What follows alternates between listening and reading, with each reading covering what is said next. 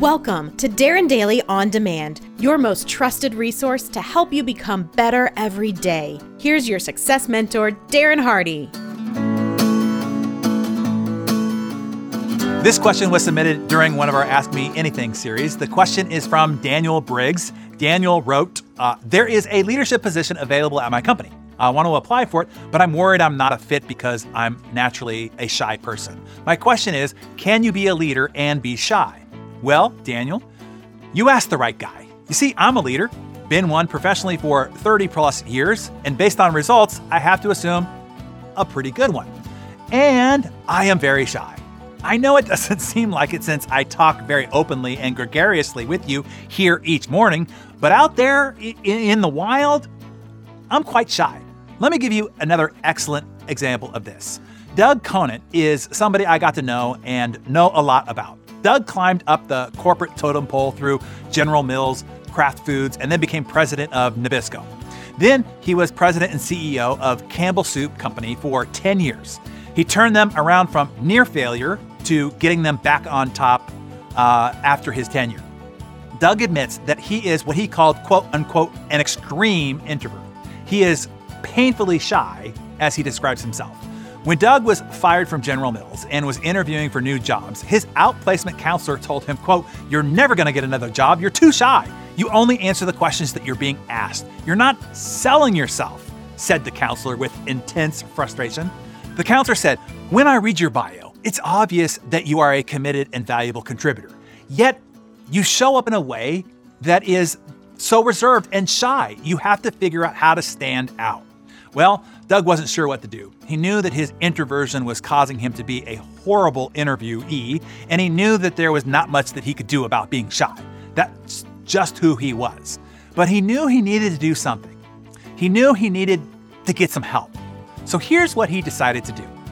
When he'd go on an interview, the receptionist who greeted him warmly, or the person who graciously showed him to the interviewer, or any pleasant conversation or person that he met along the way, and of course the interviewers themselves, after the interviews were done, he'd go to a coffee shop nearby and he'd handwrite thank you notes to everybody that he just met. And then he'd go back, give the notes to the receptionist with a coffee, and ask him or her to please deliver the notes to each person that same day. He would thank each person for something specific and distinctive about them in each card, or a detail about their interaction. Doug reported, people were floored. He said some people told me they had never received a handwritten note from anybody, particularly at the office. Now, the next time Doug walked into the building for further interviews, he said people would find their way to him. They'd ask him who he was meeting with this time and offer helpful suggestions. "Oh, let me tell you about them. Here's what their hot buttons are. Here's what I know that they're looking for," etc. He said, "I found people went out of their way wanting to help me." And Doug said, "I was just writing a thank you note because I really needed and I genuinely appreciated the help." This not only helped Doug get his next job, when his counselor said he'd never get one again, it continued to elevate him up all through the corporate ladder, all the way to the corner office in the sky and one of the most esteemed CEOs of our lifetime. Doug continued to write those thank you letters. He would write, this is no joke, 10 to 20 a day, 6 days a week. During his 10-year stint at Campbell's alone, it's estimated that he wrote over 30,000 thank you notes. Here is why he said, most leaders are trained to look for what's not working, what's going wrong, which is understandable. That's part of their job, is to find and fix the problems. But in every organization, at any time, 8 out of 10 things are going right. But everybody's usually just focused on the 2 wrong things. No one was ever talking about what was going right, said Doug.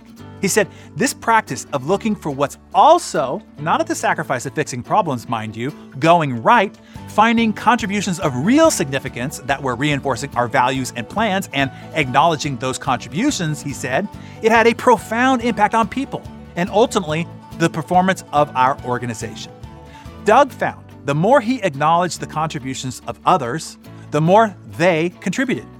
And the higher he rose in the ranks, and the better the organizations did under his leadership. Campbell's was a perennial winner of Gallup's Great Workplace Award under Doug's leadership. He was loved and adored by his 20,000 employees. Most any office that you'd walk into, you'd see a handwritten card from Doug thumbtacked to cubicle walls.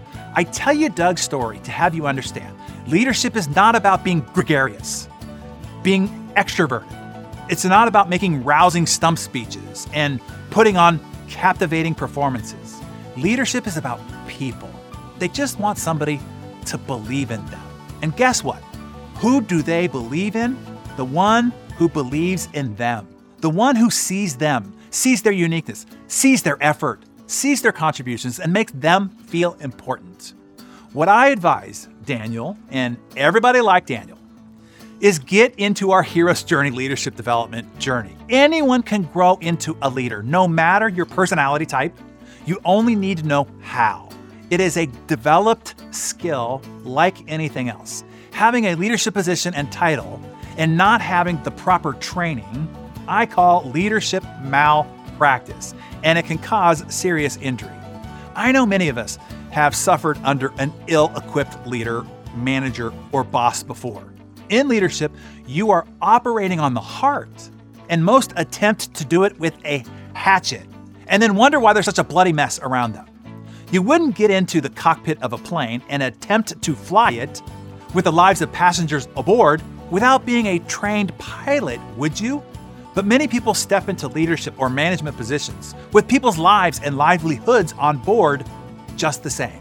Anyway, the choice is yours. Just know, shy or not, that will not be your limitation to becoming a great leader.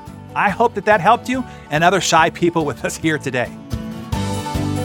Hey, Darren Daily On Demand listeners, producer Mariana here. In today's episode, Darren shared some profound guidance on being a leader in the modern age. And he specifically mentioned his leadership development program, Hero's Journey. Hero's Journey is a year-long growth adventure for those who are serious about being a positive change maker in their family, team, or community. Like founding member of Hero's Journey, Beth Sanchez, who told us that being part of Hero's Journey has challenged her to stretch farther. Or fellow founding member Brenda Benthal, who said, "There is no way to express how valuable the Hero's Journey is. It's changing my life module by module." Hero's Journey is about to launch again with a new class. Go to heroesjourney.com to get in on the wait list and be notified when it becomes available. And I'll see you there.